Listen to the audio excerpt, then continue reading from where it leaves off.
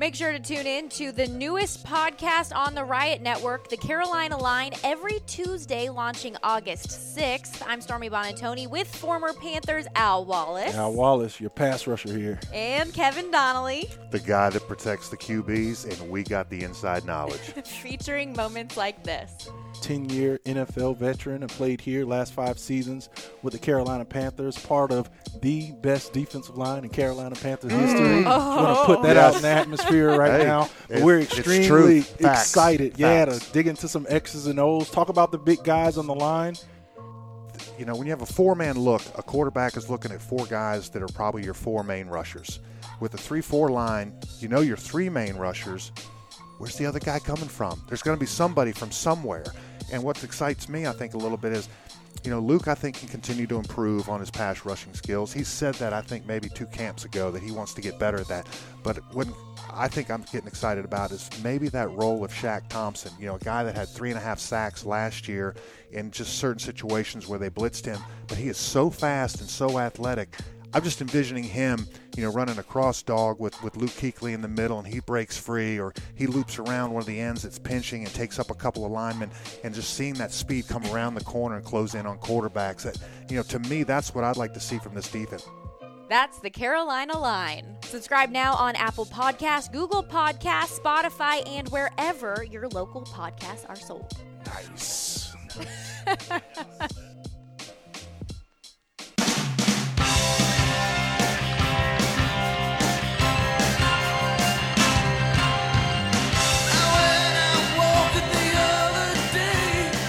Welcome to One Day Contract, the Panthers talk show where each week we're joined by a new personality who we've signed to a one-day contract to join the show.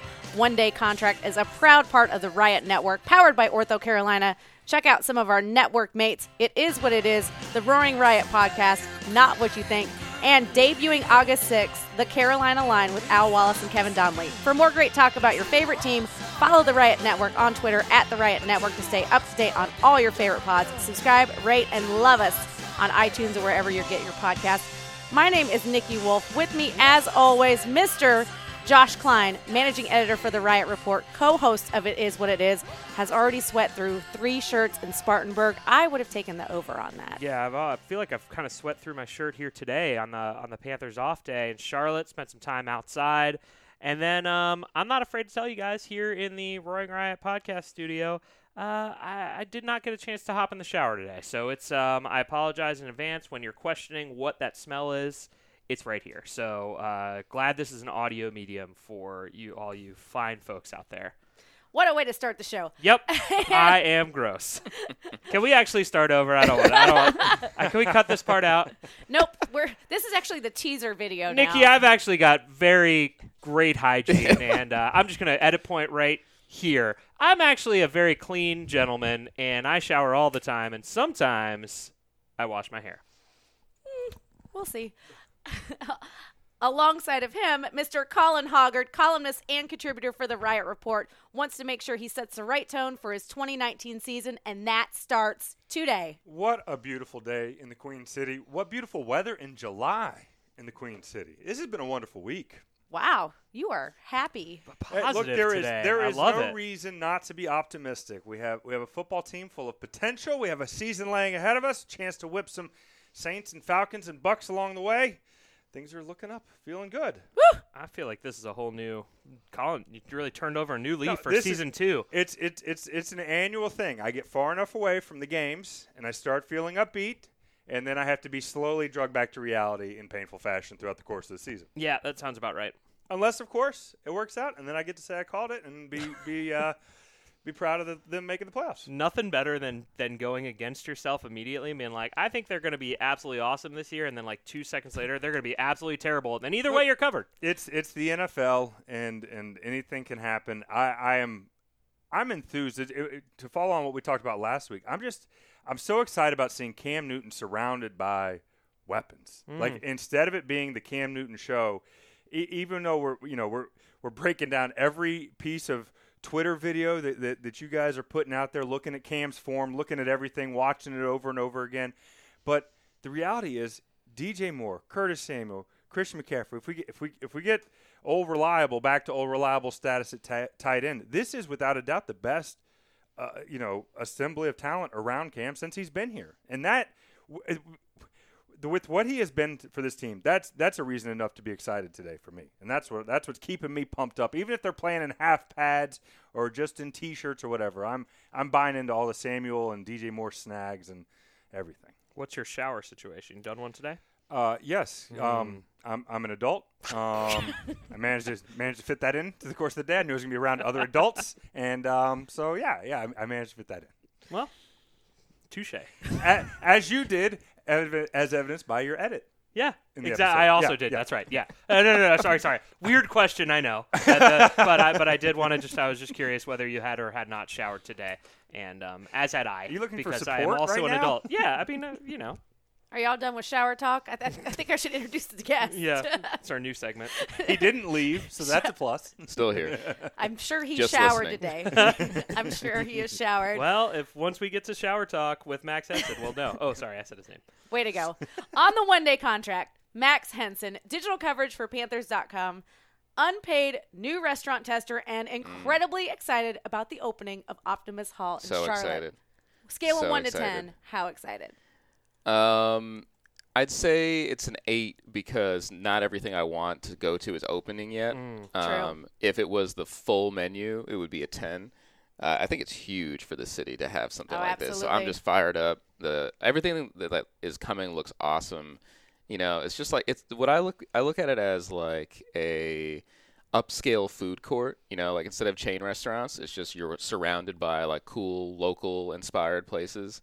And that fires me up. You don't the like foodie in me gets very excited. You don't like the walk places at the mall that gives you like a piece of chicken when you No, walk I do by? love those too. Yeah, I do love those too. I will not have you besmirching Yes. the Manchu wok. The chicken, not on this show. Chicken teriyaki. All right? Yeah. Oh man, the bourbon chicken. That's Bourbon usually chicken. what it Let me have a is. little taste just to see how it is. Yeah. As the least foodie person amongst the group, although I do enjoy fine dining, good dining. You I like should say, food? not fine dining, good dining.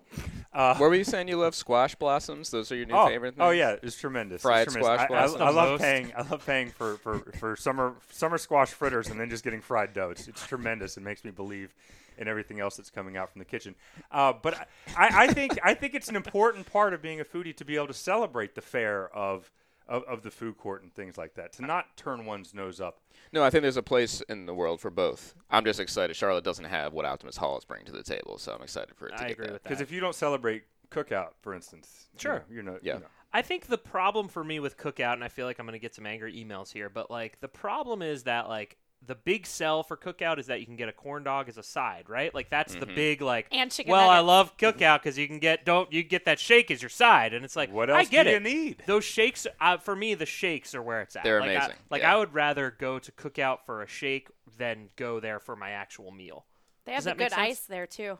Oh yeah, I love that ice. I mean that can really make or break a place. Is that I agree. I would refer to it as Sonic Ice, but I know that's probably not the official name for it. The good ice. Yeah. Yeah, the I good know what ice. you're saying. Get that The good ice. Max, did you shower today? I did. Thank I you. did. I didn't know I As was did going to I. get so much credit for that. 3 but- out of 4.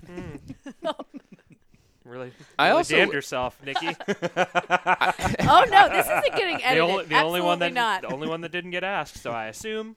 Hey, I am showered and I washed my hair. Look how shiny it is. Yeah. Beautiful. Lucky this isn't going on TV. I look great. All right, we're starting the show with Nikki's super important question.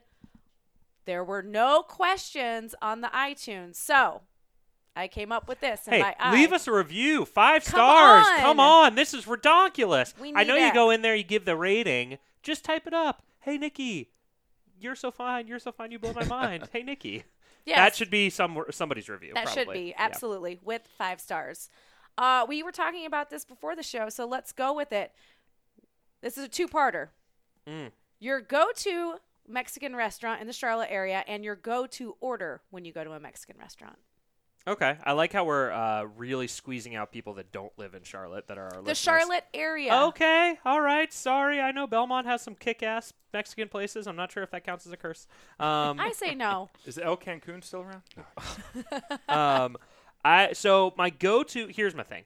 My Uh-oh. go-to Mexican order, I'm a big torta guy, so if they have a torta on the menu, I'm probably gonna get that because I like a nice like either a chicken torta, like a fried chicken torta is really good. And then if I can be perfectly frank, I've been ordering the vegetable fajitas at Three Amigos because they pile that thing so high with so much, and my wife makes fun of me all the time because I'm always like, these carrots are unbelievable, and she's like, they're just carrots with like a ton of butter and oil, and I'm like, yeah, well, delicious. that's what they are. And then you just slather on that guac, you slather on that sour cream. I know a lot of people are like, oh, steak fajitas, chicken fajitas. Those can be a little bit like, for me, like up and down. Like you just don't know what they're going to be from a restaurant to restaurant basis. You know those veggies are going to be soaked in oil and soaked in butter and probably be pretty spicy and have some jalapenos in there. So that's my go-to. Jalapenos. That's true. What do you have, Colin? Is Moe's an acceptable answer? God. What? Are we going to have to fight on the second episode? It's very on brand for the conversation we were having. He would have said, of course he would say Moe's. I'm just saying, look, the cup of white gold is what I'm here for, and they deliver time and again. Is that queso? This White is gold. This is Thanksgiving sides all over again. You said cranberries are your favorite Thanksgiving side, and you just said your favorite Mexican restaurant is Moe's Southwest Grill? That's crazy. I didn't say it was my favorite. I said it's where I regularly go to get Mexican all right, food. see, that's fair. Okay. See, now, I'm the Belmont representative for the podcast. There is a local Mexican place there. We go there regularly. We enjoy it quite a lot, and I get margaritas, and that probably is why I enjoy it quite a lot. But I don't think they've gotten Mortar right yet, so I don't want to give them credit, even though we go there and it's good food. Don't want to shout them out either. Yeah. Okay, that's fair. Okay. Max? What was the place called that we went to? The Safeway Sandwich Counter? Yeah. That's what I was going to say, but then I got caught up into the was Three that Amigos. that was a torta, right? Yeah, that was a torta. So, torta. I mean, I think that place definitely deserves a mention. And did he just say a gas station and you nodded and I said Moe's and you almost it's a unplugged my mic? grocery store. This is a foodie destination. That's right. Oh. I love stuff like this where it's like this hidden spot where you have to have heard about it from somebody. You wouldn't find it on just like Googling best Mexican restaurant in Charlotte. And so Josh and I tried it one time. Went back in the back of the Safeway. There's just like a little counter and they just serve these amazing tortas. Have you been there? I feel like you must have been. You've never have not been there? been there, but Have you been to Moe's? I think I've been to Moe's once in my life. Okay. I was one and done. They give free chips there, right? With your order? I know Yeah, about they pile it. I I do know like about that. You know what the I'm talking sandwich, about. Yeah. It's like a I famous just- sandwich. Yeah. The other thing I would mention, only because of the Josh's wife and I have this dispute about how you pronounce it, Superica or I Superica believe it's in Superica. Southend. I had to say it on TV, and they had to tell me like 45 times before I went on, and I still can't remember. I call it Superica. I I'm think pretty it's sure delicious. we called it, right? Like We did yeah. call and we asked, and so that we would see like when they answered Yeah. the phone how they pronounce it Superica, And which then doesn't we right, hung so- up immediately. Yeah. It was great. Superica, click. Bye. But I do love that place, and my go-to order is enchiladas. Nice. Yeah. My go-to is a little hidden place. It's over by the airport, like on the service road. It's called Miguel's. It looks like an old house. It's crazy. It's the cheapest like lunch and dinner Yeah. specials. I always go get the lunch chimichanga. Basically anything covered in queso. That's my go-to order somewhere. Covered in It queso. all sounds good. White Yep. gold. The white gold. Texas tea. I think that's black gold. So yeah, go leave us a review. Leave your question there so I can ask it on the show, or else we're going to continue to probably talk about food every week. Who Yeah, knows? I think people love it. People love food. All right. I guess we should talk about football now that we're We 10 do. and a half Mark Got it the down. food out of the way. Mark Yeah. it down. Mark it down. Let's start with narratives and expectations. Did we set up Greg Little to fail by deeming him starting LT before the season began? It's weird, right? Like, because I was actually trying to think about this. I was talking to somebody and saying, is it hard for him to come in here and just be the backup to a guy like Darrell Williams? And I was thinking, did Marty Herney and Ron Rivera talk about how they expected him to come in and be the starter? And they didn't really. They just said, we think he's going to come in. We think he can be a left tackle for the future. He's going to come in and compete. And I know me personally, I'm certainly guilty of it as much as anybody. I kind of ran with the narrative of like, they just drafted him to be the starting left tackle week one, pencil him in for Los Angeles. And now I think a lot of people are disappointed that Darrell Williams is getting the first team left tackle reps. And I'm not sure that's the right reaction. It's just it's just interesting to me that he has like already failed 5 days into camp. His stunned silence. Yeah. I was waiting. I I know, was waiting yeah. for you to chime in. Oh no! Look, this public the public outcries, whatever. It's ridiculous. You said it's 5 days into camp. He's a rookie. Guess what? He's going to get made to look like a rookie because that's what happens. Particularly once we get to the regular season, if he gets a chance to play, he's going to look like a rookie. Anybody that's trying to cast somebody out 5 days into camp, find something else. Just find a different hobby. Find something else to do. Well, that's the thing is I think in today's day and age with the way that the media works, you can our phone was ringing in the background. That's what's going on in case you're curious if you can hear that. It's a little behind the scenes content. Yeah, for exactly. you. But lifted up the curtain for you. I just don't know what unless you drafted like a generational guy, any guy's going to be going through this. And I don't understand because to me, you guys heard it. I'm excited about this time of year. I'm enthused about this time of year. Do I know who the 5 starters are going to be on the offensive line? No. Do I think they got some time to figure it out? Yeah. Yeah. And by and large, they do figure it out most years. I just don't. I'm just not at a point where because for one, I haven't watched Greg Little play a snap unless of course I've seen him in a clip when I was watching Cam. Right. In the background, I have there's no ground for me to stand on to say that he's failed. And this expectation, I just think you can say it's the way the media is. It's because the media wants something to write then. If that's what's driving it, is it's just people looking for something to write, and you go after a rookie after less than a week, and it's like, okay, congratulations. You've identified that the rookie, less than a week in, isn't fully prepared. Woohoo! Go get your tortas from the buffet line. I don't think it's I don't think the media is necessarily right. I haven't written Yeah, I about don't how think so. Greg Little is not ready for prime Yeah. time. Well, I you're think just it's saying more the way the media is now. the social media and that kind of stuff. But you're right. I think that's kind of our in this culture that we are in. This immediate me. It's like when Corn Elder went out there for the first team nickel reps, people were like, "Well, here we go. Like this guy got burned in Seattle, and now he's going to be the and it's like, guys, it's July 27th. But Twitter's not the real world either. People on Twitter need something to say about anything, otherwise they're just sitting there and scrolling. So they're going to chime in. They're going to say things. Like to me, I'm not. I mean, I'm interested in seeing all these guys, but the idea that you're ready to pass judgment on anyone right now, I just think that you're looking to be upset at something, which is kind of Twitter's MO. So I think there's a difference between looking at what Greg Little has done in these first few days of camp and just evaluating that, and then also saying he's a bust. Yeah. So I think we can separate the two, right? Right. I think we can look at the first 5 practices and say Greg Little has taken his lumps. Yep. Fair enough. The guy's a rookie. He's a 21-year-old kid. You're putting him at left tackle. He's got to block Mario Addison, Bruce Irvin, and Brian Burns. It's not going to go well all the time. Yeah. That's fine. He's got a lot of time to still grow and develop, and I think we're going to see that take shape. This is not surprising in the least to me that he's out there having some struggles right now. This is what happens to young offensive linemen in this league. These drills that we're sharing on social media are geared towards the defensive player to begin with anyway. You don't get to see the team drills, and I think he looks a lot more comfortable in those settings when he's got a guard next to him and he's able to kind of pass some things off. And, he's playing real football, not one-on-one isolation pass rush situations. So I think we got to separate the two, and that was what I tried to point out. I put out a 4-second video of Brian Burns and Greg Little going one-on-one, and I got 200,000 views and blew up, and everybody was telling me, 1, that Brian Burns was a Hall of Famer, and 2, that Greg Little was a bust, and it's just not how this works. Right. So I just think that's kind of, unfortunately, just what you guys are talking about, the nature of how these things go. But I try to separate the two, and I think, Greg Little is dealing with the rookie struggles that a guy like him is going to deal with at that position, and that's fine. But it does not mean, that we can now look 6 weeks ahead and say, when the season starts, we know that we can't trust Greg Little because of a 4-second clip we saw from training camp. And to look at, you mentioned there's 3 guys he's going against. Look, Mario Addison led the team in sacks last year. Brian Burns is a guy that 3 years. The guy that was picked ahead of him in the draft. And Bruce Irvin, who is a veteran pass rusher who knows what in the world he's doing on an NFL football field. Yeah, this is baptism by fire. This is what you want him to go into.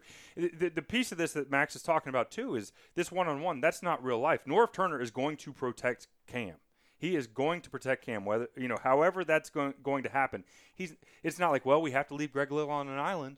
That's not the way offense works. The drill is is slanted towards the defense, and it's slanted towards veterans who know what they're doing. Yeah. I mean, Mario's probably, if Mario's giving him his lumps, he may very well be saying, God, Mario, what are you doing? I'm not going to tell you. You got to go figure it out in the film room. You got to go I mean, that's not uncommon for guys to say that. And until Greg gets whatever Mario's doing to him or Bruce has done, figured out, he's going to keep taking those lumps. Yeah, when I remember during OTAs or minicamp, I talked about these matchups that Brian Burns and Greg Little have, and they were saying, like, it's the best thing for us because, I get to go against Brian Burns, an elite pass rusher. Burns gets to go against a big guy that's still learning, but is also kind of at least has good pass protection skills, was an elite pass protector in college. Right. So they're always playing that game of like, hey, when I put my hands here, like I'm trying to do this. And then those are the kind of things that get translated onto the field eventually. And I don't think, and to be honest, I wish that I had paid more attention or that I could remember. I don't remember what Taylor Moton was like the first week of training. Yeah, he struggled. Did he? Yeah. I'd imagine he did, right? I don't know many offensive linemen who come out of the draft and their first training camp that first week are just killing it and are, no one is saying anything, pointing out any mistakes. I think honestly as an offensive line coach, there would be a problem if they didn't have anything to critique, right? Yeah. I mean, you honestly, to Colin's point, you want these guys to have a little bit of that baptism by fire. That's how you learn. I mean, this is the time to do it. And, Josh, you mentioned coming out of the draft kind of what Marty's thoughts were. I do think that in his heart of hearts, he would have loved to have been able to say, Greg Little is penciled in as our starting left tackle. Sure. I think people loved the idea of saying, ooh, maybe Darrell Williams can play left guard. Mm-hmm. And then let's look at this group of five, and we feel really good about that. It may not work out that way. It might be Darrell Williams starting at left tackle, and it might be Greg Little coming off the bench or learning a little bit in this first rookie season. And I think there's a guy in Greg Van Roten who proved he could do the job last year, and that's what you have depth for, and that's what you create options for, is you're not exactly sure how things are going to play out, but you want to give yourself as many options as possible. I think that's what Marty's done. And like I said, we'll see how Greg progresses these next few weeks. I'm not going to set anything in stone just yet.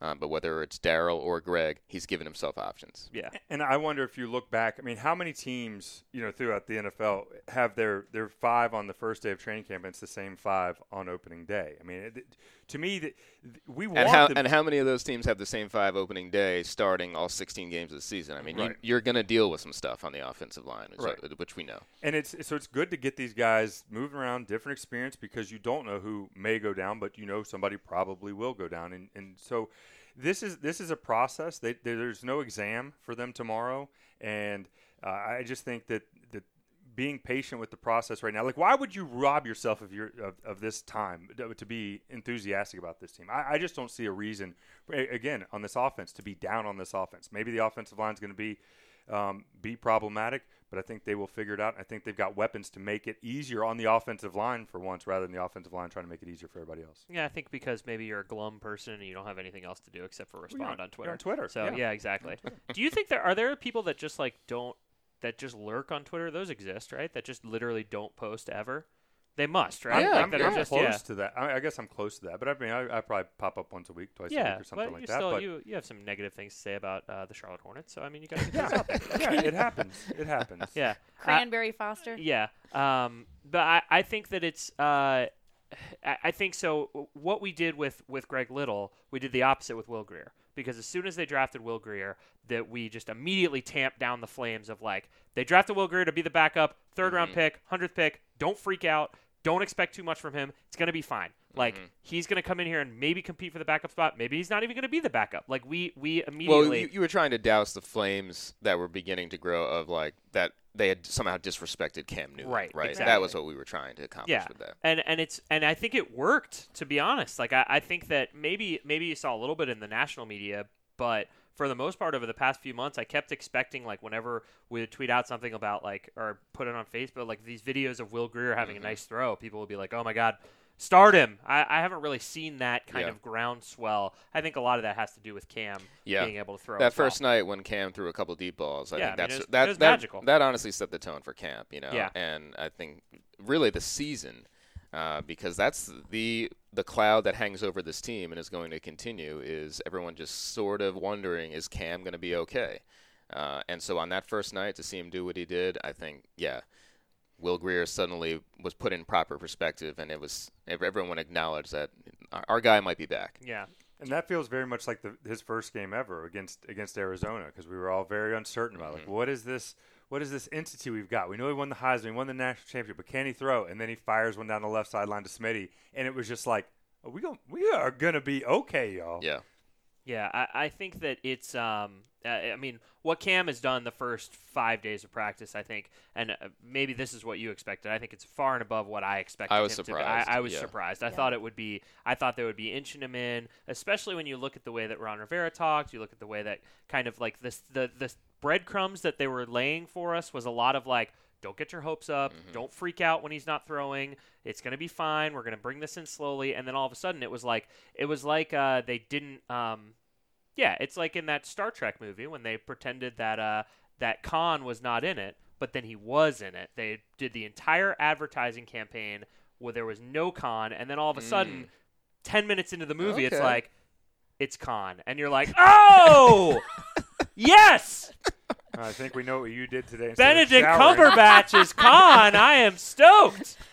I'm like, are we talking about Star Trek? What just happened? Oh, I'm sorry. Should we talk about Moe's Southwest Grill for another 10 minutes? Don't get snippy with me. Maybe. I don't know. I think I'm not sure they'd let you in right now, for the record. That's a good point. Ouch. Hey, all right. I don't really have a good. I don't have a good comeback for that. Good try. I think that. Sorry. I think that my question also is like when they're laying those breadcrumbs, right? What's the responsibility of the media, of like us hosting this podcast, of Max writing for Panthers.com? I know you, obviously it's a little bit different. Yeah. Me writing for an outside source. What's our kind of responsibility to help shape that narrative? Because when I'm sure there is a certain way to get clicks to say, hey, they drafted Will Grier, and now is Cam's career about to end? Right. And how do you kind of like measure between, okay, well, this is not just what I think the news is going to be, but the way that I think that the team kind of wants us to. Yeah. You know what I'm saying? Yeah. I mean, I think the objective that is always there, I think, is to try to educate the fan. I think that's the big thing. I mean, we want to excite the fan, and I think at times. When you draft a guy like Will Grier, this is a local Charlotte kid, put together a great college career, you could very easily put everything toward pumping him up and, going over the top with the celebration of that pick, which, look, the kid deserves. I mean, it's a big moment. Yeah. And so you don't want to take that away from him. But, yeah, I think in all of our minds on that late night in the draft media room, it was about trying to make sure that everyone was adequately educated on what this pick was about, what it meant for the team now and in the future, and so everybody was on the same page. And I think that's what all of us really tried to do. And we heard it from Marty and Ron, and talking about, look, we saw what happened to this team last year when the quarterback situation became a mess, when Cam went down, Taylor Heineke dealing with his injury, then you're throwing in Kyle Allen, who produced an incredible performance. But I think it got the Panthers thinking, and Dave Tepper thinking especially too. When he talked to the media after the season, he made it pretty clear. That's an area we have to invest in. The backup quarterback situation is one that we've just got to make sure we're covered in the event. And, people look at the Philadelphia Eagles have become the shining example of your season doesn't have to end when your franchise quarterback goes down. Yeah. In fact, you can win a Super Bowl if you got the right guy back there. And I know that comparison doesn't completely work for every team, and that's a special case. But I think the point still stands. That backup quarterback is an important role on your team, one that the Panthers felt was worth investing a third-round pick. Yeah, Grier could theoretically have that big Will energy, theoretically. Good. You were so proud of that. That pause of awkward silence was everything I wanted. That was everything. Literally, Colin had something to say and was I was waiting for him to say something. I can't follow that. I'm out. I understand. Put my headphones down. I understand. The Panthers clearly showed that they think that Will Grier has value by investing in a third-round pick in him. However, at this point in time, is anybody at this table willing to say that he's going to play for 10 years in this league? And I'm not saying that you should be able to. I just don't think we know. I mean, there is no – he is – we need to know he can be a backup quarterback in this league long before we worry about him replacing an MVP in Cam. And hopefully we don't get to that situation this year. But it on one hand, we're down on Greg Little. On the other hand, Will Grier has done squadoosh at this point. He can't to this point, and yet people are ready to be like, should I pencil him in over the 2015 MVP? I mean, that there's a leap on one side that it's crazy. That's not happening, though, is it? Am I missing something? Are people trying to say Will Grier should be playing quarterback instead of Cam Newton? Well, you talk about just the angle of bringing him in as a third rounder. Like, is that disrespectful? As if he's the heir apparent. Like, a third round pick to me is not an heir apparent. I think what people were most upset about was well, they could have used that pick on a safety. They could have used that pick on a different position group. We're investing in a pick we're not going to see the dividends of that in 2019. We're going to have to wait a couple of years down the road. And, if Cam gets hurt, I think a lot of people feel like, well, the season's over anyway. Why are we investing a third-round pick in this area when we could invest in a position that could help us on the field right away? I think that's where the angst came from. Yeah, but I'll tell you, I think this year is the first year where it doesn't go down in flames without Cam. I mean, legitimately, this offense can run with Christian McCaffrey as the centerpiece and with those weapons around him. I mean, if other people go down, obviously, but I feel like for the first time, I feel like this offense is ready to be run by people other than Cam should that situation arise. And now, at the same time, I don't know that Will Grier's that guy. I don't know if that guy's on the roster. But as far as the other positions are concerned, I just think that we're I don't know if it's because he's local or because he's a quarterback. I feel like there's a want to push Will Grier up, and when at this point we still don't know if he's going to be with this team. Look, Will's just got to still be Kyle Allen first. Yeah. Kyle Allen's having a good camp, and look, Will's getting his opportunities right now, and he was the guy in there when Cam took his off day in camp. He got a chance to run with the first team, but I'm not counting Kyle Allen out yet. No, I unfortunately don't. It's weird. I think they've just kind of punted on Taylor Heineke. Unfortunately, he's kind of the odd man out. There's only so many reps to go around. I feel bad for the kid. He's just never out there.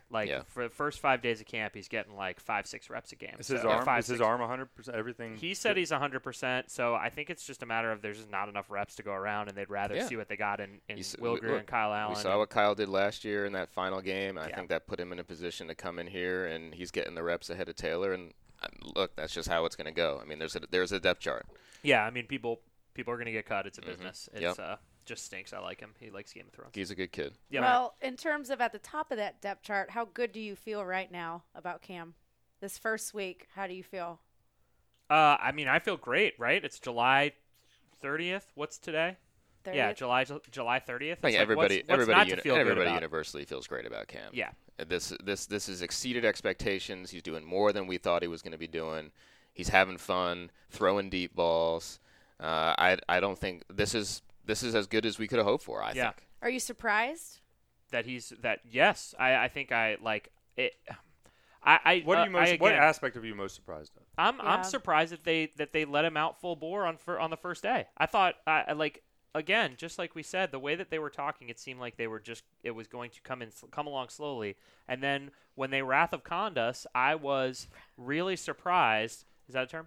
I was really just surprised on the first night when he went deep. I think the entire sideline, kind of like all of the reporters on the sideline, were like, "What just happened? Did he just do that?"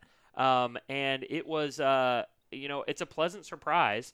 And am I cautiously optimistic for the season? Of course I am. I mean, to me, the deep ball, the fact that he can throw it 45 yards is not that impressive. The fact that he is actually hitting these guys in stride like he was doing in 2015, 2016 before the first shoulder surgery. Because the first shoulder surgery, I don't think he was right for all of 2018. And we didn't see very many deep balls in camp. The last. I only summer. remember one. Yeah, that he completed. Right, and so that was a big thing for me to see him do it right out of the gate in this camp. It was like, man, I just haven't seen him do this down here in a while. Yeah, I think it's not just important for the media and for the fans. I think it's important for the other guys on the roster to see it. To see that guy is back, and for him too. Yeah. Look, because if we're being honest, if the guys in that locker room know that their chance to compete for a Super Bowl rests on him. Yeah. And so if they see him out there doing these kind of things, I think that gives everybody in that room a belief that, okay, we might have something here. And it sets a tone from day one of camp. Doubt. You're not waiting everyone's ready to go no now. Yeah, there's no questions. There's no hesitations. And even on his day off, when he was resting, he was still throwing, and he was throwing on the side of on the other field, and it wasn't like it wasn't like last year when he was not throwing on Wednesdays and Thursdays and he was out there waving the sock around. Yeah. And it's like he, even on the day when they were having him rest, he was still keeping that arm loose, throwing the ball, and throwing deep too. It wasn't like he was just tossing back and forth to Scott Turner. So I think right now, again, throw the parade. Plan it. Yeah. February 8th, right down Mid Street, right? Perfect. Yep. Love it. Buy the confetti. I thought you said something really interesting. Is this the first? I mean, it. End of sentence. And this is the first year in Cam Newton's life that he is not the centerpiece of the offense, right? Like, I mean, it's certainly the first one of his NFL career, but high school, college, Glenn, Yeah. Auburn. I mean, yeah. yeah, That's a centerpiece. I guess maybe not the right word. Like a quarter, the quarterback's always going sure. to be. I see what you're saying. But And Auburn did have Cameron Artis-Payne. Oh, they didn't play together though. did they get an honest look at him? Different teams. Yeah. Is Um, Charles Barkley on that team too? He went to Auburn, right? It's a good pull. did. Chuck, yeah, Yeah. definitely. He's a big Auburn fan. Yeah, I see what you're saying, but I still, it's still Cam, and as Norv Turner pointed out, while he may say all the right things now about how I can be much more of a distributor, I don't have to be Superman. We've heard that from him before. He said it every year. And as Norv said so eloquently, I Yeah. love Norv Turner. We all love Norv Turner. But he was like, well, let's wait till 3rd and goal from the 4 and Cam takes off and tries to jump over 5 people. Yeah. And we know that that's probably going to happen. Yeah, So I don't necessarily buy into this whole thing of this is a new Cam and a new philosophy on offense. I think Cam Newton's going to be Cam Newton until he can't do it anymore, honestly. I was really sad that you didn't bust out a Norv Turner impression. I thought it was coming. You I took don't a have breath that in me. before Oh, you. that would've You were been like, and then amazing. Norv said, "You wait until what Cam Newton is going to do." So, And I think he can take steps. I think he can tone a little bit of the improvisation and putting himself in danger back a little bit. He can throw it out of bounds a little more. He can slide, and we've seen him take some steps in that area. But I just think we when the game's on the line, when it's a crucial 3rd and down, when they're in the red zone and they got to score, Cam's going to be Cam. Yeah, especially in the red zone. But at the same time, it's good to see him. When you're on like the 35-yard line, when you're on 35-yard line and it's 3rd and 1, not going, well, I gotta take this one. Yeah. Hopefully it's either McCaffrey or He's Holyfield clearly or Charlotte. embraced the check down, which is He's something embraced that the was a huge step. Yeah, I mean it's finally gotten through to him that if I just get the ball out of my hands quickly to either DJ, Curtis, or Christian, these guys can make something happen. It's not on me to make every big play, and I think that was a huge step for him, and hopefully we continue to see that grow in this guy as his career evolves. you've seen a lot of training camps, Max. 7 No, 7 mama. Panthers training camps. The old Kyle Allen Yeah. of training camps. Do you feel like there are more short and like crossing routes this year than in years past? Because to me, just from last year, I feel like the number has gone up. I feel like it's just obviously they're going to they've gone deep a couple times, but usually when they're running these team drills, I don't feel like I'm really telling secrets to say that they're throwing a lot of like Curtis Samuel 5, like just cutting right across the middle. It's interesting. I heard, I was kind of eavesdropping on Greg Olson the other day. That's the best thing to do at training camp, honestly, is on the sidelines, just like listen in on some of the guys' conversations. Sure. I hope he doesn't mind me sharing this. But he was talking to Jake Peets, the running backs coach, and Peets was just kind of asking him about the offenses that he's been in. And he pointed out to him that early in his career, when he was in Chicago, it was with Mike Martz. That doesn't really apply here. But Chud, Shula, and now Norv, the system's been the same. It's been essentially the same scheme. There's been some minor tweaks here and there. So to your question about whether or not we're seeing more crossing routes, I think they've always been there. I think the playbook has always been pretty much the same. I think the difference is the quarterback is now throwing them a lot more. So I think in years past where you saw him, like he always sort of would, get kind of wide-eyed for the deep ball and want to take those shots, he is practicing what the coaches have been preaching, and that's to take some more of those checkdowns. And if you're going to do that in the game, you got to practice it. So I think we're seeing that become a bigger part of his daily practice routine. And down in camp, that's something that they work, as opposed to maybe it being there before, but him having eyes for what was downfield. You mentioned Greg Olson. Just a quick aside. Do you know what level he's on Candy Crush now? I don't, Okay. but I'm sure he would be happy to tell me. I don't think there's anything he'd like more than getting a question about how level he is on Candy Crush. The video that you guys just put out of like the Camp Confidential of him talking to Luke about the jersey, what matches the best, and I mean, just anything he's that he wants. Like every time that I see him talking to anybody, it's just funny. Like he's just a funny guy. He is. He's going to he's like Tony Romo, but like you're just 2 years before he actually retires. wonder though what kind of Greg we would see in this Greg is a different Greg than the one you're talking about. You know, like when he's like all polished for like NFL Network and stuff, like he's an excellent broadcast analyst. Like he's phenomenal. But like the one of like the side conversations with the guys at training camp is like this other Greg that's like the real funny one that I would hope he finds a way to blend the two in his next career. Yeah, let's hope so. I mean, he was great on he did that Rich Eisen call-in was great. He was on Pardon My Take and was terrific. Like he's a funny guy, so I hope that he allows himself to show some of that personality without cursing. Well, he'll definitely be better than Jason Witten. Yeah, well, you can't argue with that. That's not hard to do either. Yeah, it's true. He's back in the NFL, though, baby.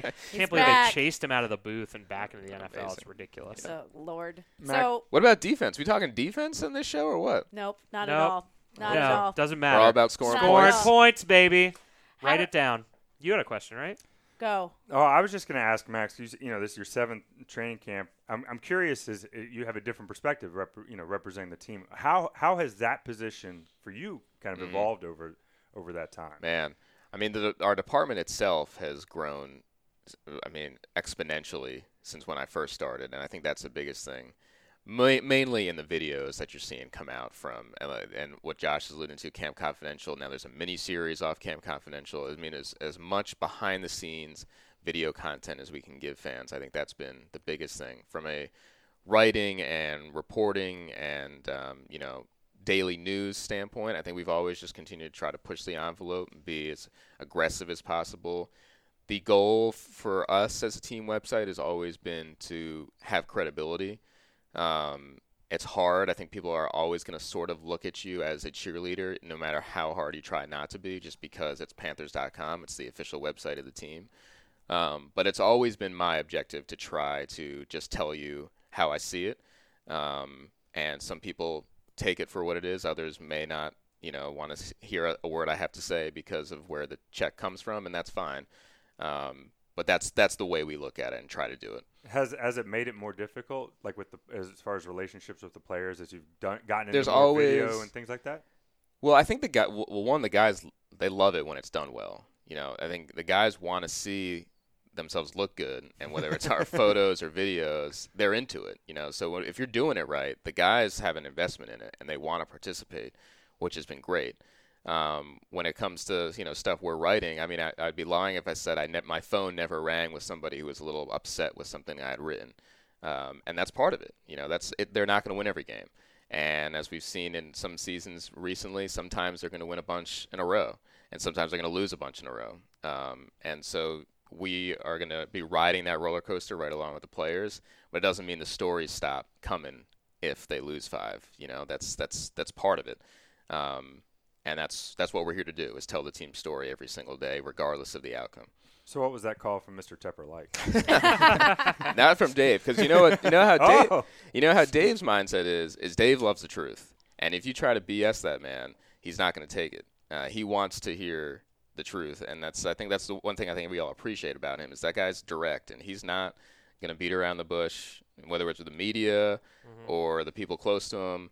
You're going to get it straight from Dave Tepper, that's for sure. Yeah, I mean, I know that there was he was unhappy with a couple articles that came out, not from either one of us, but from another Panthers writer, and he made it pretty clear that he was unhappy with that guy. Yeah, told him right to his face. You could no I'm names. not saying anything. No It's names. fine. No names. No names.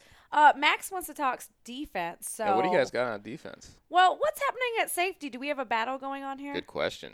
You just wrote an article. You just talked to Ross about it, right?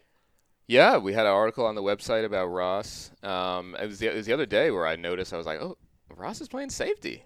This is new. And yeah, clearly the Panthers are trying to figure out what the situation is there. Rashawn Golden's been getting a lot of reps with the first team, 3rd-round pick a couple years ago, but he's competing for that job. It's by no means being handed to him. as Ron told the media afterwards, they want to have somebody back there who can make plays in the ball. And I think that's the thing we haven't seen a lot of in camp. We haven't seen a lot of picks.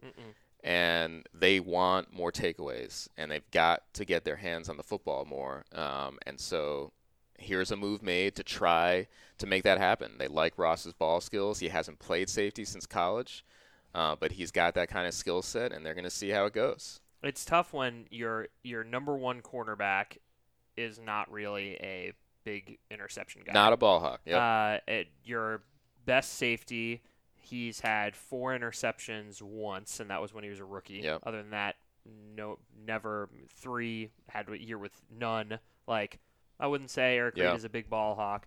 And Dante Jackson, obviously, we know what he can do when he gets around the ball, but you look at he had 4 interceptions the first 8 games and none the rest of the year. Yep. So it's like, okay, well, were those 4 kind of luck of the draw? They didn't seem like it when he was making the plays, but it makes sense. They do want if the big investment is in their pass rush, right? To get to the quarterback, get the quarterback off his spot, make him make mistakes. If he's going to make a mistake, you need somebody to be able to actually capitalize on it. If the ball's going to be up for grabs, who's going to grab it? Yeah. And so that's what I think they're trying to determine right now.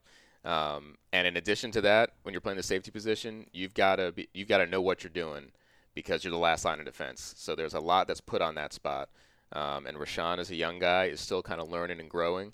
So that position right now, I think, is very much, open. And I don't think we have a clear answer yet. Not really even close. Did you ask Ross Cockrell about his beard? I have not talked to Ross about his beard. It's weird. It was mainly about his horrific injury that was the year anniversary of, which was getting many of the questions. How does the beard not come up? Yeah, in that? hard to just transition straight into why your beard so weird? Yeah, the beard didn't really make its way into the conversation Maybe there. next time. But yeah, everybody's rooting for this guy. I mean, with what he went through last year and how difficult that was to watch, just to see him back out there running around is a great thing. Well, it's funny. I saw somebody on some article that I was reading referred to Cockrell as like a journeyman, and I didn't really realize. I just had pictured him as the Giants corner, but he was in Buffalo and Pittsburgh before that, so he has been with some other teams. So I think, obviously you're rooting for him, and I think that he has a real talent. So I do think that he could add to this secondary. It's just a matter of whether it's going to be as the top backup at outside corner, whether it's going to be at safety, whether he's going to rotate through. I think he is going to make a difference because they had big plans for him last year. I think snapped his leg in 2 places horrifically. I think he was on the trajectory of being a contributor for sure until that happened. So, look, they brought him in for a reason. They like what he brings to the table. If he can prove that he's fully recovered and he can be that impact player back there, there are opportunities there for him to step into that role for sure. I really think that I can't talk today. I really think that that interceptions are going to have to be a product of the pass rush. I mean, they've never put an emphasis on safeties, on playmaking safeties to the degree that some of us in the fan base would want. I mean, even Eric Reid was a month-end pickup, last year. I mean, he's more of an in-the-box physical type safety. To your point, yeah. And I mean, you invest in Burns, you get McCoy, you get Bruce Irvin. To me, the front 7 is going to be who's generating. Those balls that are the jump balls that you can go up and get. It's more about those guys up front. And how good is this pass rush going to be? I think that's the biggest question. You look at we've talked about Mario Addison. What's his future in this defense? He was the sack leader the last 3 seasons, not just last year. And also you lost Julius Peppers, who was second on the team with 5 sacks last year. So those numbers are going to have to come from somewhere. And I think for the back the secondary to have a successful season and creating those turnovers, it's going to be because that pass rush is getting home. Pass rush has got to be miles better than it was last year. For the defense to do what it wants to, last year it wasn't good enough. They weren't winning enough one-on-one. As Colin collects himself. I feel like he may have lost a lung. He's back. He's okay. And he's back. Way to cover for me, guys. I really appreciate that. I slipped, but fortunately there was a safety behind me there to protect me as the last line of defense. There you go. What great teammates. You're welcome. I showered today. What was I saying? To finish the point of the pass rush, I think the key to them having success on defense is going to be counting on that unit to not just be improved, but much improved. I think they had always been a top 10 pass rushing defense, and last year they were near the bottom of the league. And for Ron Rivera, Eric Washington, they're just not accustomed to that. So they've clearly made an effort this offseason to bring in the type of athletes to help get home. Talked to Bruce Irvin the other day, and he said this is kind of feeling like that Seattle defense that he was on for a few years. And that is, I think, what they want. I mean, they want a defense that's going to be relentlessly getting after the quarterback. And for this defense to be good, I think that's essential. That they need that to happen. You talk about the pass rush. Have you talked with Luke, the on-field commander, about this 3-4 defense and what he kind of expects, or how his role might be different? Yeah, I think everybody was very curious if anything was going to really change for him. And, of course, it is a little bit. The scheme itself has gone from a 4-3 to a 3-4. There's not quite as many big bodies in front of him. Is he going to have to take on more blockers? This, that, and the other. Shaq Thompson is now also an inside linebacker. How are the two of them going to work together? If you know Luke, you know that he will be very polite and he will be happy to answer all your questions, but he is not going to get into any of the details of his work and what makes him successful or not successful. I just know this. Luke is the best linebacker in football, and he's going to be the best linebacker in football, whether he's in the 4-3 or 3-4. He will find a way to be very, very productive. There was a scene in All or Nothing, and since it's a factual documentary, we can glean everything from those episodes. When they were talking, was there some sarcasm in that? when they were talking about getting, there's a scene where TD was upset about the play call not getting in quickly. Mm-hmm. I feel like Luke in this type, I'm excited to see Luke as this on-field commander with these, he's surrounded by his weapons and being the guy that gets the call, and he gets to be the one that's firing off who's blitzing. To me, that sounds like a recipe for success. I completely agree with you. I think for me, so much about what this team is going to be able to do is who is going to be single matched up with a blocker, and there are going to be huge mismatches all over the place because you have these three guys, McCoy, Poe, and Short. One of those guys is going to demand a double team. You probably should be double teaming two of them, but at least one. So it's like, okay, so who are you going to not double? Are you not going to double team KK Short, who's had the third most sacks in the last 3 years? Are you not going to double team Gerald McCoy, who's had 6 sacks every year of his career? Or are you going to leave Dontari Poe alone at 350 pounds in the middle of the line? Or are you going to send a double team at one of these guys, and then you have Poe, Short, and whoever is blitzing, or rushing. So whether it's Addison, whether it's Burns, whether it's Kuechly, whether it's Thompson, whether it's one of these guys, whether it's Eric Reed, Rashawn Golden, one of these guys is going to have be single matched up. Brian Burns is going to get matched up with a running back sometimes, and he's going to win those matchups. Yeah. And that to me is where the games are going to be won and lost, is in those one-on-one matchups on defense. Yeah, look, I think in obvious passing situations, this team is built to get after the quarterback. Can they stop the run to get themselves in those situations? And when quarterbacks are going to use quick game, which we know is coming, and the entire league is using at this point, and especially if you're going against a defense that's got this type of pass rush potential, are they going to be able to tackle in the secondary? Is that coverage going to hold up well enough when the pass rush is negated by a guy like Drew Brees, who that ball is coming out like that? So yeah, it's fine. They've got all these athletes who can rush the passer. What can they do if the ball is out of their hands within a few seconds? I think that's what this defense has. That's the question this defense has to answer. And you mentioned that they ranked 27th in the NFL last year in sacks with just 35 sacks. But, the second half of the season was what it was last year with Cam's injury, and they did have some, blown leads in the second half. But if you look at the numbers, it's a little bit deceiving just in the sense of if they picked up 8 more sacks, so half a sack a game, they're right there knocking on the door of the top 10. So it's not like they're 27th and they're miles behind everybody else. And they've made additions. They have brought these guys in. So I think they can certainly get the additions they've made tell you everything you need to know about how they felt about the pass rush last year. Yep. It was clearly not good enough, so they've made moves to address it. Right. And so the numbers, and I think to your point, I think a lot of people might look at maybe put too much stock in them. The moves tell you everything you need to know. Yeah, and that's why you can sit there and wonder about Golden, and they invested a mid-round pick in him, and who's going to be playing the safety. But ultimately, the guys that they went out and got, the guys that they said that they needed, were in the front 7, and that's going to be the story of the defense, as it has been for most years with the Carolina Panthers. Well, it's like these roster moves come in waves, right? So they went after weapons on offense for so long, 2-3 years in a row. Samuel, Moore, McCaffrey. this year they said, okay, what needs to get better? Offensive line. So they go out, they get Matt Paradis. They go out, they re-sign Darrell Williams. They go out, they draft Greg Little. What has to get better on defense? We got to get that pass rush up. So they go out and they draft Brian Burns. They go out, they draft Christian Miller. They sign Bruce Irvin. And for me, the bigger telling point is that they changed their defense. Yeah. Ron Rivera said, we are not getting a pass rush with this 4-3, and too many teams know what's coming. We have to change. Let's throw it all out, and let's revamp the whole thing, and let's get some pressure on the quarterback. And that's what they did, and that's what they're hoping for. And to me, it's like, if you can't get pressure on the quarterback with this much talent, and you can't get pressure on the quarterback with a new scheme, then maybe it's time to kind of look a little bit further down the road. I think it's time for a break. When we come back, more training camp. Hey there, Keith here from the Roaring Riot Podcast.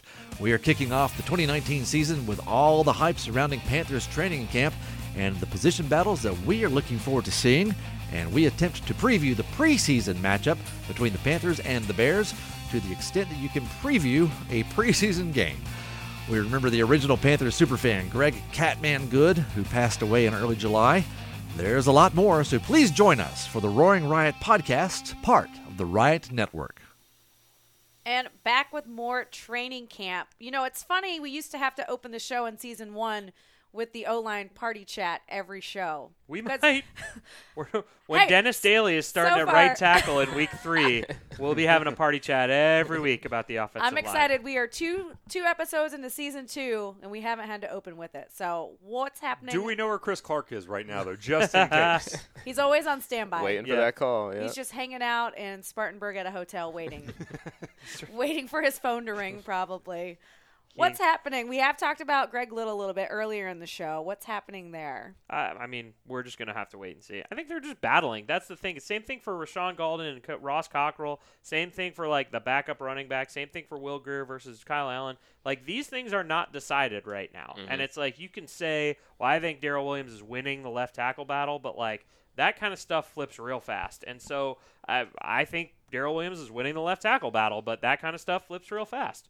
I mean, should people kind of expect maybe these battles might not even be decided until week 1? Yeah. I mean, I think it would be fair to assess that in the 4th week of the preseason, we may not know who is starting. I would hope that we do, but I wouldn't guarantee it. I would think left tackle you probably do, but I think free safety might be up in the air for a while. GVR going hard? God, I love GVR. Right? Ben Roten's great. You mentioned Luke Kuechly and he would never give you specific things about. So I was writing this story about double teaming guys, and I asked Greg Van Roten okay, so when you get up to the line, how do you break down who you're going to double team? And he was like, all right, cool. So it all depends on where the mic is, and so if the mic's here and then I'm going to the right, and he literally talked for 3 minutes straight that went completely over my head. And then he was like, I don't want to give away any secrets. And I was like, well, you didn't, because I didn't understand. Didn't understand what you said. Apparently. I Yeah. have no idea what And you just said. It's so much of the time we think to ourselves, they go out there and they block the dude that's in front of them, and then they got pancaked. And it's there's so much more that goes into being an offensive lineman, and It's it takes so hard. so much brain power It's to so do hard. it. Yeah, I honestly don't know how they do it. And you got to think about this too. They're rotating defensive linemen constantly. These guys are out there every snap.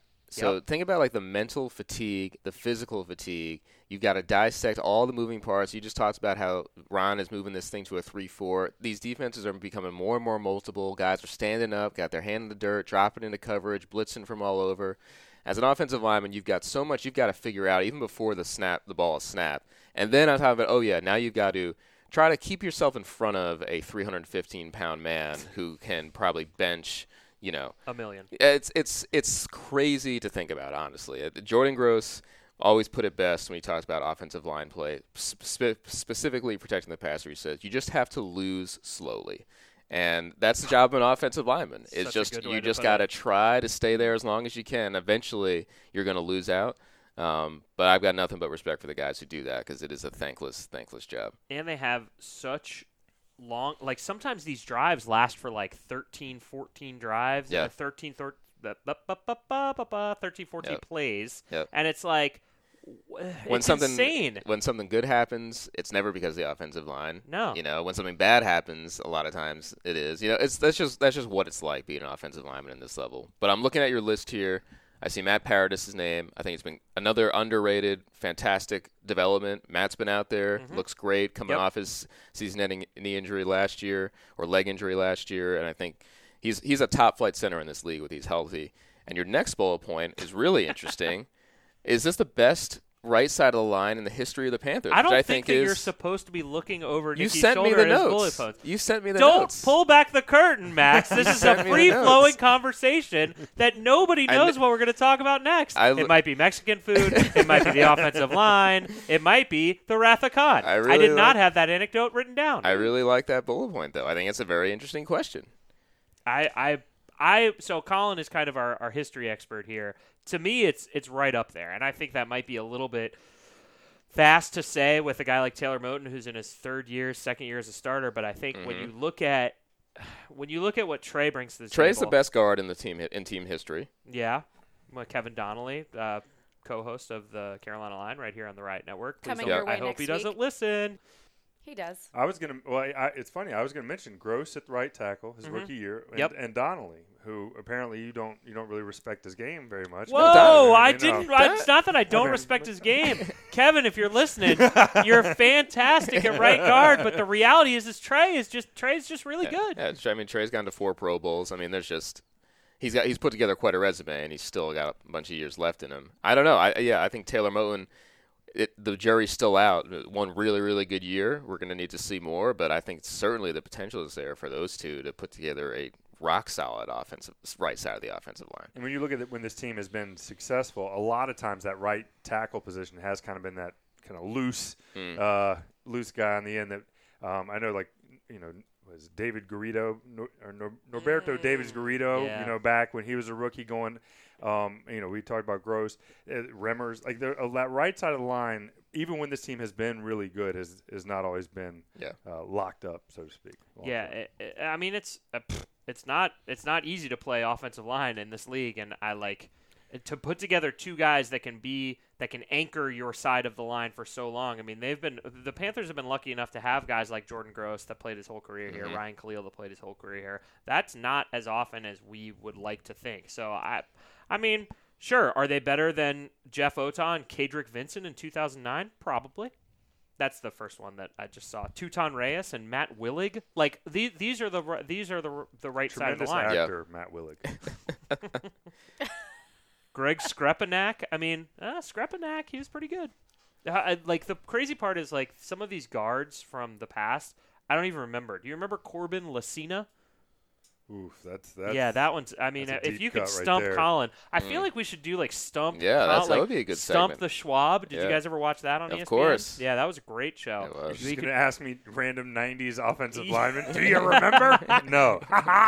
Stumped. What a great segment. We'll do that thing like FNZ did with Tony. Well, we'll put fake people on the list and see if you know who's real and who's not. And then we'll ask Nikki who wears number 59. I'm not good with numbers.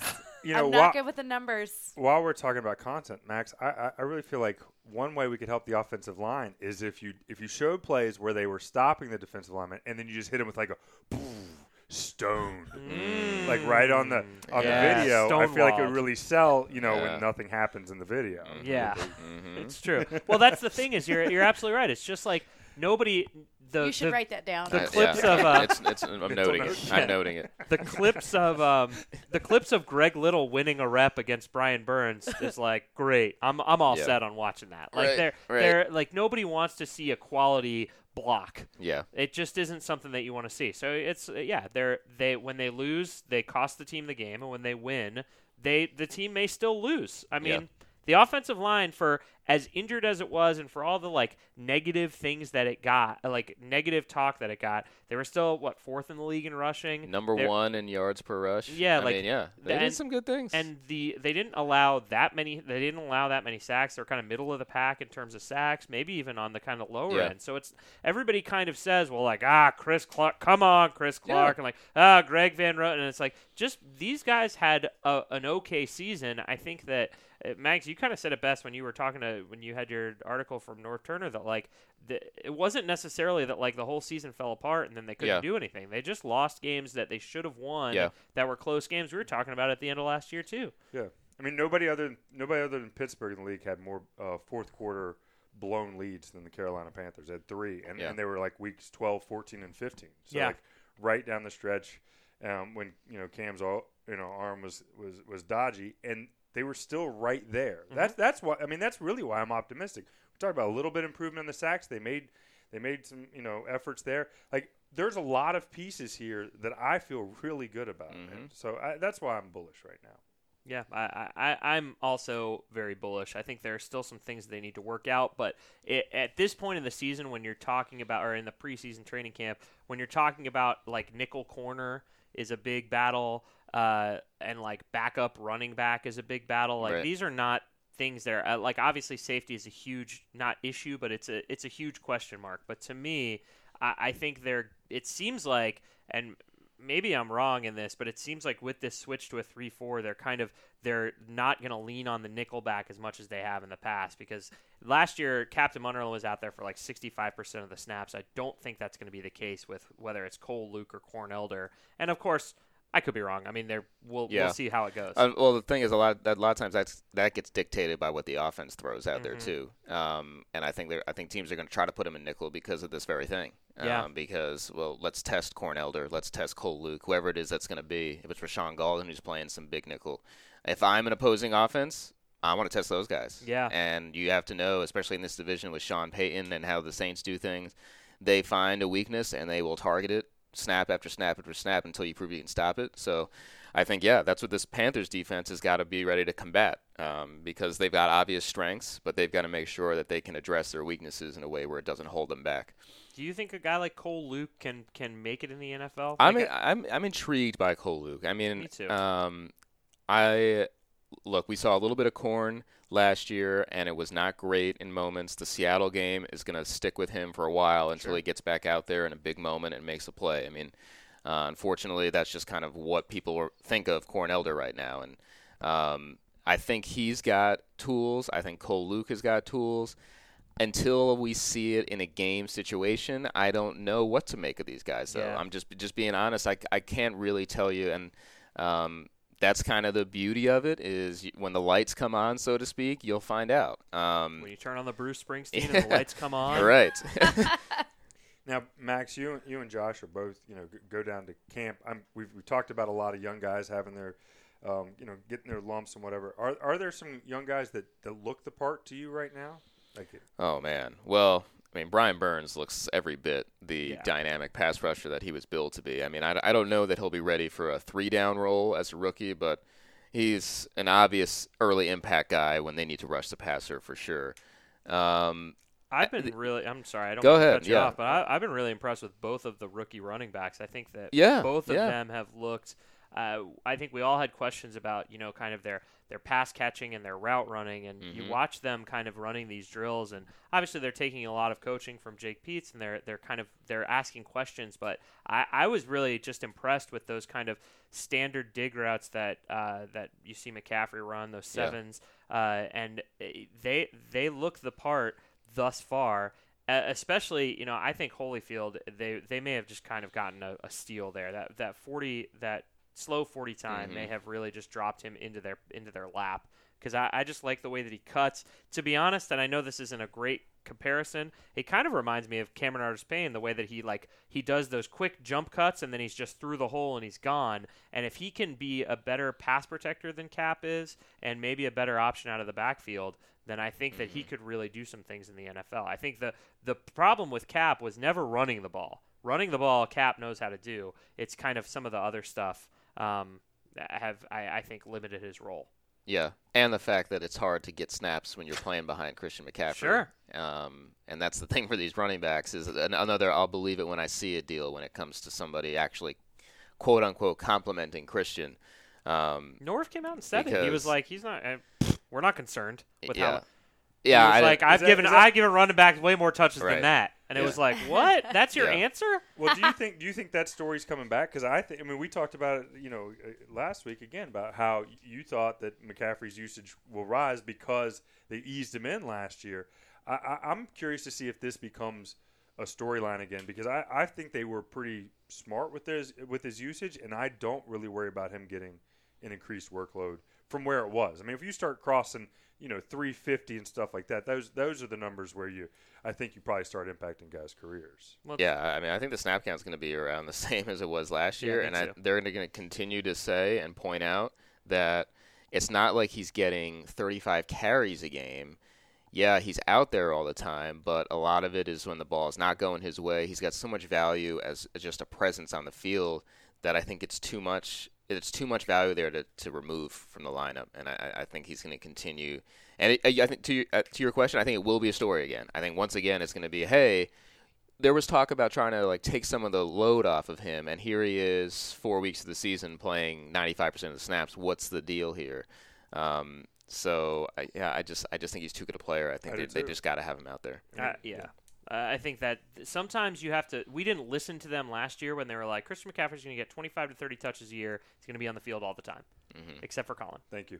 Yep. Yeah. And so I think, we can like Evander Holyfield. I know I said it. It's Elijah Holyfield. The champ. Yeah. The champ. We can like Elijah Holyfield. We can like Jordan Scarlett. They can make the roster. Yeah. Just ask Cameron Artis-Payne what it's been like to try to get some snaps for the last 5 years. I mean, and they've liked him at times. And he's had good preseasons, and but it's been hard to find his way onto the field. Yeah, it's tough. I would like to see at least one play where they come out with two running backs, a short yard situation, and then we see McCaffrey flexed out, and then Cam gets to make a decision. He's got himself, he's got McCaffrey, and he's got a running back behind him. And I think he can really pick apart defenses with that. I think our listening audience just went up because you said McCaffrey flex. So people are interested in that. That's how podcasts work, right? Exactly. People are just walking by, hearing it. Right. Yeah. That's exactly how it works. Before we get to game time, real quick, give me one sleeper. One sleeper. How about Jaden Mickens, the wide receiver, punt returner, maybe. Has made some catches near the sideline. They need somebody to return punts. That probably isn't DJ Moore. And I think those bottom 2 to 3 wide receiver positions are wide open right now. Really? I don't think it's a given that Torrey Smith, Chris Hogan. Yeah. I don't think those guys have their spots already reserved. I'm staying with the Godwin gang. I know you picked a receiver too, but I've love been it. on it. No, stick it out. I think he's the next Jarius Wright. Okay. Marquise Haynes. Keep nice. hearing a lot of people saying nice things about Marquise, that he's taken a step, kind of grown up a little bit. The scheme suits him so much better than the previous one did, as far as allowing him to kind of be a stand-up edge rusher type. So we'll see. I'm a reserved judgment until we see him in a game, and that's the case for a lot of these young guys who are trying to prove themselves.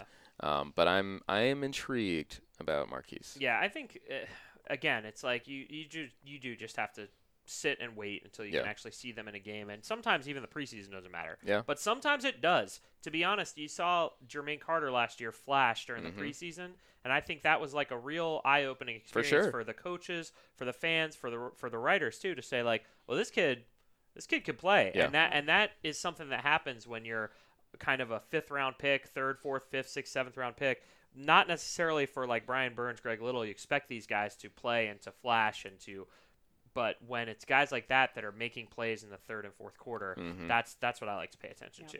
And the other thing too is that coaches get to watch him. I mean, there's so much going on at training camp. It's not like Ron can have his eyes everywhere, and so all of a sudden, hey.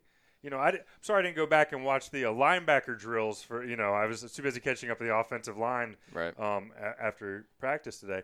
But this is an opportunity for them. I mean, these coaches, and you see it, there's so much going on that that's where you have to make your name. Yeah, it's true.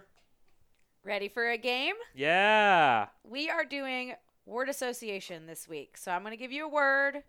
You give me a Panther that most embodies that word. Okay. This are is we fun. ready? Max, can you Why see did what you she's pull about a to say? notepad out? No. Okay. All right. Yeah, jot things down. Give me a hint. I wrote Just these mouth down. it when you. Oh, okay. All right. All right, ready? Underrated. Do we each go around and give one, or is this just like a race to this like? Is fun. Yeah. No, everybody's gonna give one. Oh, okay. But you don't have to do it in any order. So. I'm gonna say Christian McCaffrey. I hear when you hear about NFC South running backs get talked about a fair amount. You hear Alvin Kamara. Kamara cannot do the same things that McCaffrey does in terms of the durability. The Saints intentionally kept him at 15 snaps a game. I think McCaffrey this year, I think it's his just due as a truly elite NFL player. Yeah, and didn't they sign Latavius Murray so to like take some I mean, just like Mark Ingram took some reps from Kamara last year. Yeah, I mean Kamara's an incredible talent, but he does not do the same things that McCaffrey does. But then I feel like Kamara gets the credit for the flash. That's true.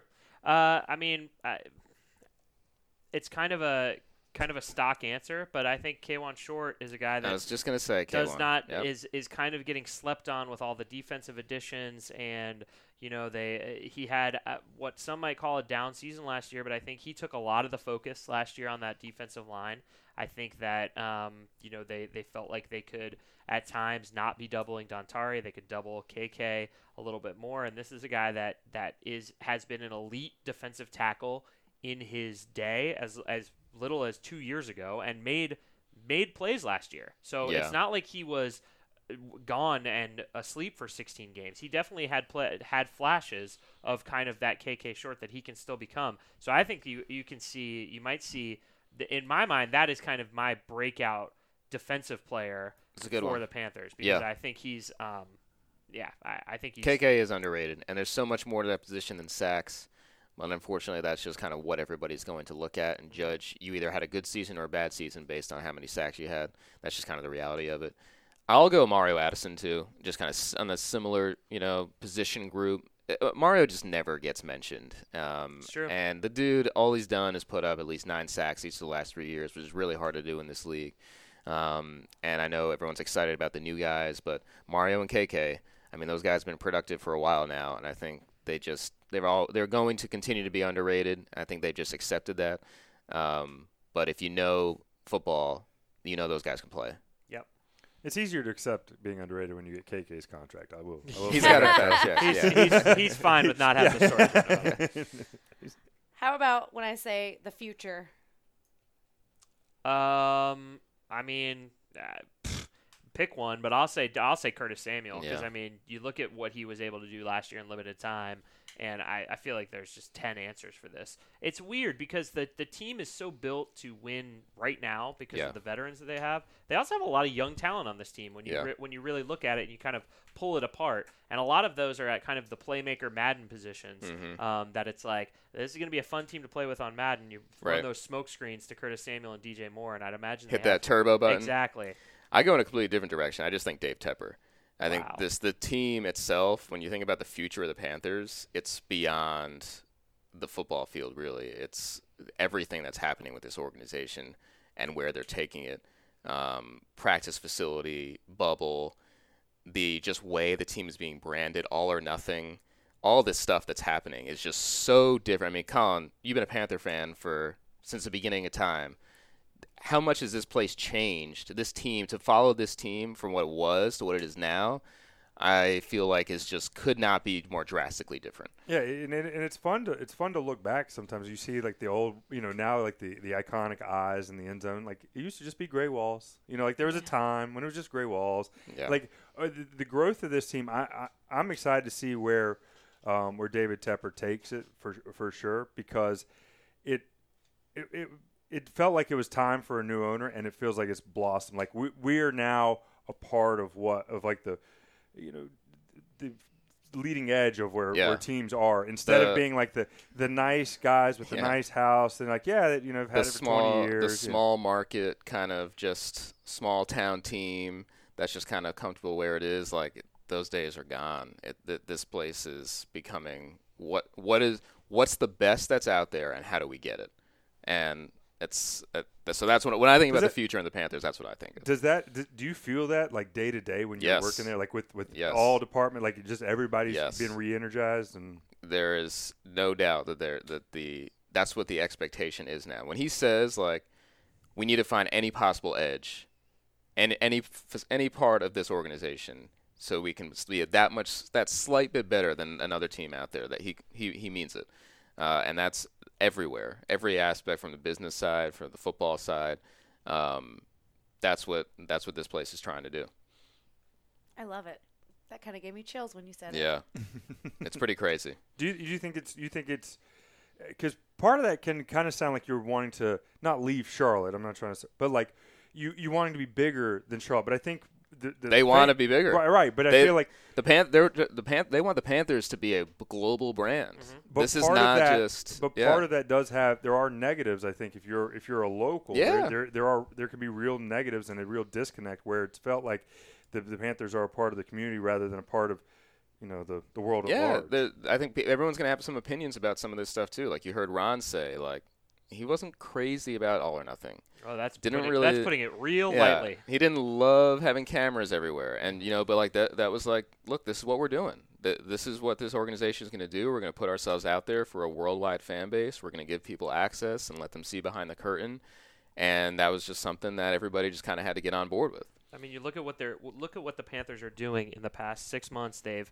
They have created German Twitter and Instagram feeds. Yeah. They have started tracking the amount of sweat that the players are losing, and they are live streaming the first 15 minutes of practice. I didn't even mention that stuff. Has any of that stuff even been a possibility as little as 2 years ago? Yeah. Well, they'd had to stop having AOL over at the stadium, to do some live streams. Yeah. Yeah, things are changing. Lots of stuff happening. Yeah, lots happening. Now, but do you?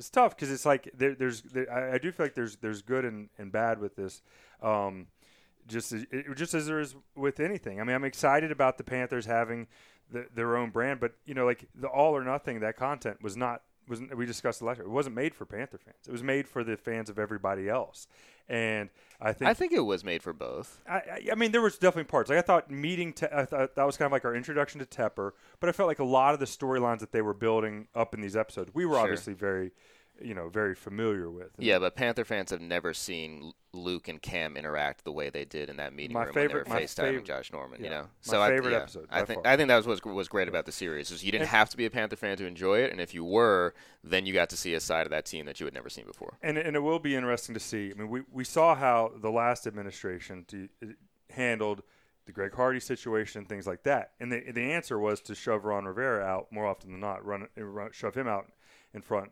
of reporters. I'll be interested to see, not that we had that occurrence, but something's going to happen. I'll be interested to see what that response is like when the time comes. Yeah. Cool. We'll see. Still the honeymoon period. All right. Are we? I guess so. How long does the honeymoon period end with this? I think we're in the honeymoon period until something goes wrong, right? Well, really? Like, could it be theoretically like a 5-year honeymoon period until what he wants to? I don't know. I don't even know what it is. Demolish one of the sections of the stadium to put in like a party deck or something. Tepper Town. Yeah. I mean, they got to win some games this year. I'll tell you that. Yeah, that's a good or else point. honeymoon could end by week 7. Need to win. Yep. Got to win. Same as the old guy if they don't win. All right, we're gonna do one more word. All right. Colin, you didn't give me a word for future. Christian McCaffrey. Is that your Is answer that your for answer for everything? I get the sense he likes Christian. Yeah. All right. What else we got? Big crush. Muscles. How about biggest surprise? Biggest. Am I answering this one first? Yeah, you got to go first now because I gotta is it Christian McCaffrey? You cannot say CMC. Well, I mean, I don't. Biggest surprise on a national stage, CMC. Biggest surprise locally. I want to say Samuel. I want to say Samuel. I know that's kind of a redundant answer, but I love his playmaking. I just hope he can stay on the field. I'm ready for 16 games of Curtis Samuel for sure. Yeah. Biggest surprise. I was actually just listening to you and not coming up with my own surprise. So Max, you should go. Oh, biggest surprise. Oh, I've got one. I think Jake Delhomme is going to be really good in as a color commentator. I like everything outside the box with this. That's you really once you started going outside the box, I was like, oh, that's what you should do.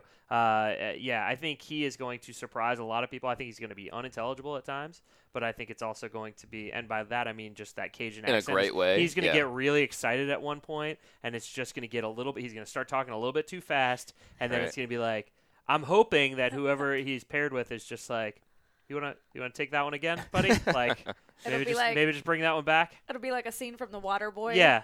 What now? Huh? That's a good one. What do you got? Um, You're mad you didn't think of that, right? No, I'm not No. that mad. It was good. It wasn't that good to where I'm angry that I Yeah. didn't think about it. I'm gonna say Greg Olson just because I think he's ready physically to put together a solid season. He's so determined to end it on his terms. And I'm just, part of me is like selfishly, I just really want him to be able to end it without that foot just rearing its ugly head and taking the end of his career away. But he's feeling great, and he's setting a whole bunch of PRs in the weight room. Just physically, I think is as good as he's ever felt. And so, or I think is a lot of people are kind of nationally maybe kind of forgotten about Greg or kind of cast him aside. Like, his best days are behind him, and the broadcast booth is calling. I think he's got one more really, really solid season left in him. I think we're going to see it. Do you think he'll retire if he breaks his foot again? If he breaks I don't the think same bone I don't in his think foot, he can go or through do you it again. think? Yeah, I don't think you he think can that'll do it. be it. I mean, almost wonder if he wants that kind of not storybook ending, but he wants his own ending Yeah, so badly that he he'll just just be wanted like, it. well, I guess I'll be back again. Yeah, I think because the thing he was most proud of was that the dude didn't miss a game. Yep, For love that. what, like 10 years? I mean, he was on this incredible just durability streak, and that honestly was, I think, the thing he was most proud of.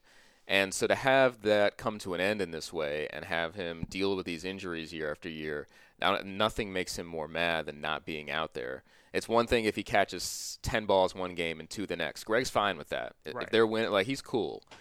But not being out there kills him. And I think, he just wants to prove so badly that he's got one more season left where he can be counted on. I was a little bit down on Greg towards the end here with the injury and then with the broadcast booth and the flirtations, watching All or Nothing, and to talk about the content and the access that the Panthers are providing these days. I felt it was weird because it felt like a renewed appreciation for a guy that I've been watching for an extended period of time. But I really bought back in on Greg. Not that I should have doubted him. I guess I feel kind of bad about that in hindsight. But that's where we were, and I watching him, I'm just like, let's go get this. Mm-hmm. I think what we should all take away from this is Colin hates Greg Olson. I think Kevin Donnelly is the best guard of his generation. Love you, Kevin. And 75% of Charlotteans shower. Yeah. Big 3 takeaways. Can't dispute numbers. Max, tell everybody where they can find you on the internets and whatnot. Oh, man. You can find me on Twitter at PanthersMax and Panthers.com, the official website of your Carolina Panthers, bringing you that credible, telling it like it is coverage day in and day out. Well, you guys are doing the Road to 53 featuring. Yeah, the miniseries is pretty good, huh? It's awesome. Yeah, it's really good. Which I have nothing to do with, by the way, but I will proudly say that I am somehow associated with it. Great job, Max Henson, host of Road to 53. We liked it so Works with the guy who produces Road to 53. But that product it's not even brought up 10 years ago. Like the idea of like a Hard Knocks. Like, not only are we going to be selected for Hard Knocks, we're going to kind of do our own little version of Hard Knocks. Yeah, Very and cool. the amount of hours those guys are putting in to try to get that show done. Yeah, it's a lot of work for the players at training camp, and it's also a lot of work for the staff down there too to try to churn this stuff out. So yeah, credit to our video team putting that thing together. It's not easy, and yeah, I thought that first episode was awesome. If I knew you weren't involved, I wouldn't have brought it up. It's okay. We got to give credit to those guys; they deserve it. Way to go, Colin. Colin, where can they find you? At Colin CLT on Twitter. Once a week. Yep.